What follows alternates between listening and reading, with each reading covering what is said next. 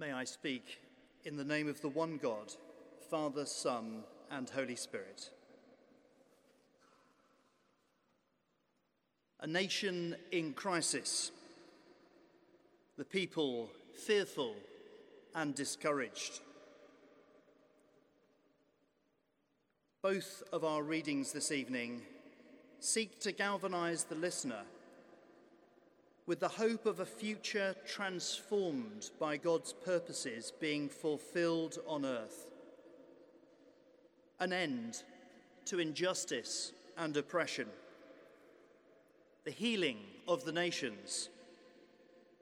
The renewal of the earth. And the restoration of God's partnership with humanity. It's a reminder to all of us to keep our eyes on the prize, to remember to keep the main thing, and not to be thrown off course by the obstacles and challenges that inevitably face us, some self-afflicted. Of course, the words of the prophet Isaiah sought to remind the people that before anything else, they needed to be right with God. Not perfect, not pious, not pretending, but prepared. Prepared to face God honestly as themselves, warts and all. That's the meaning of confession. An honest recognition of who we are, what we've done, and perhaps for all our good intentions, what we haven't done. We confess freely because we address a God of grace who forgives us and seeks our healing and our well-being. The prophet Jeremiah wrote to his people who were struggling to see any hope in exile in Babylon, the words given to him by God. Seek the peace and prosperity of the city to which I have carried you into exile. Pray to the Lord for it, because if it prospers, you too will prosper. I wonder what that peace and prospering would look like in our boroughs and localities. By God's standards, we are judged by the extent to which we care for the weakest and the most vulnerable, by the welcome and shelter we provide for the stranger and the destitute, for the way in which we nurture, protect, and inspire our children and young people, and for the way in which we acknowledge and serve a vision and purpose beyond our own immediate desires and self-interest.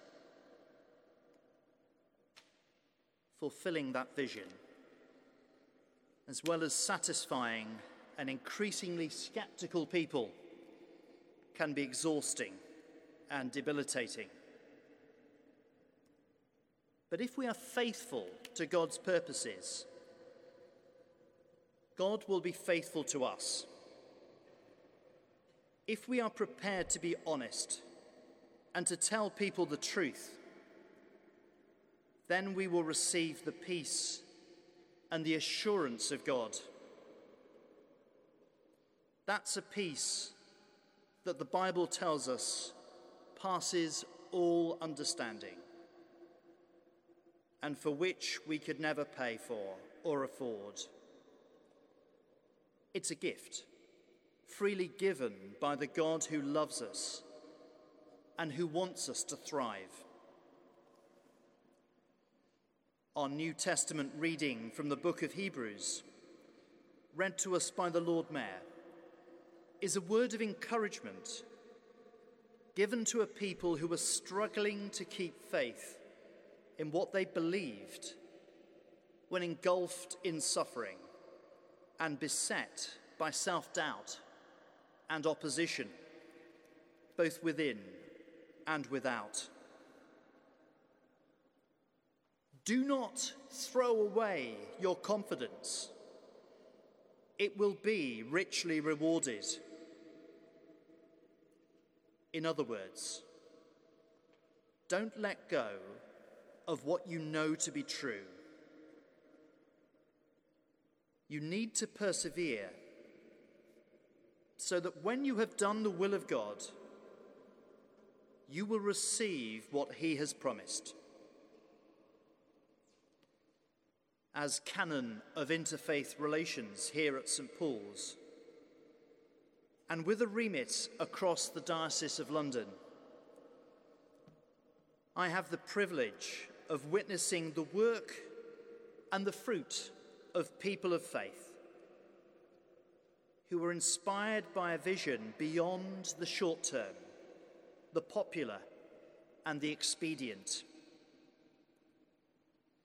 We have riches in our faith communities that remain secret treasures and untapped resources.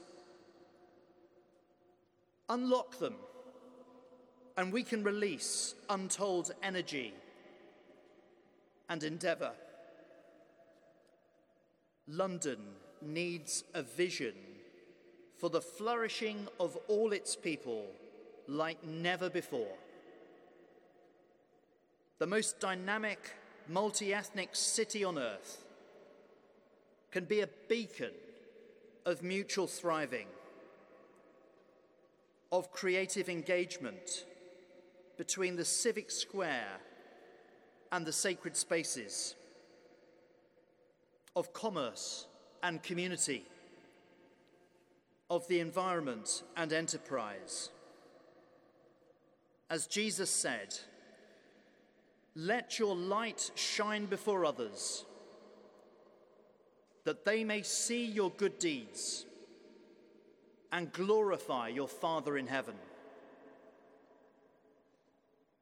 But we need to pray for God's heart for the city, for God's vision for a reimagined London. If we can focus our eyes on that divinely inspired picture, then we can know the truth of which the writer of the book of Hebrews testifies.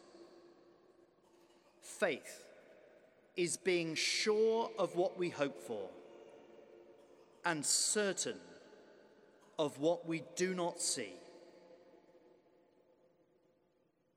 Amen.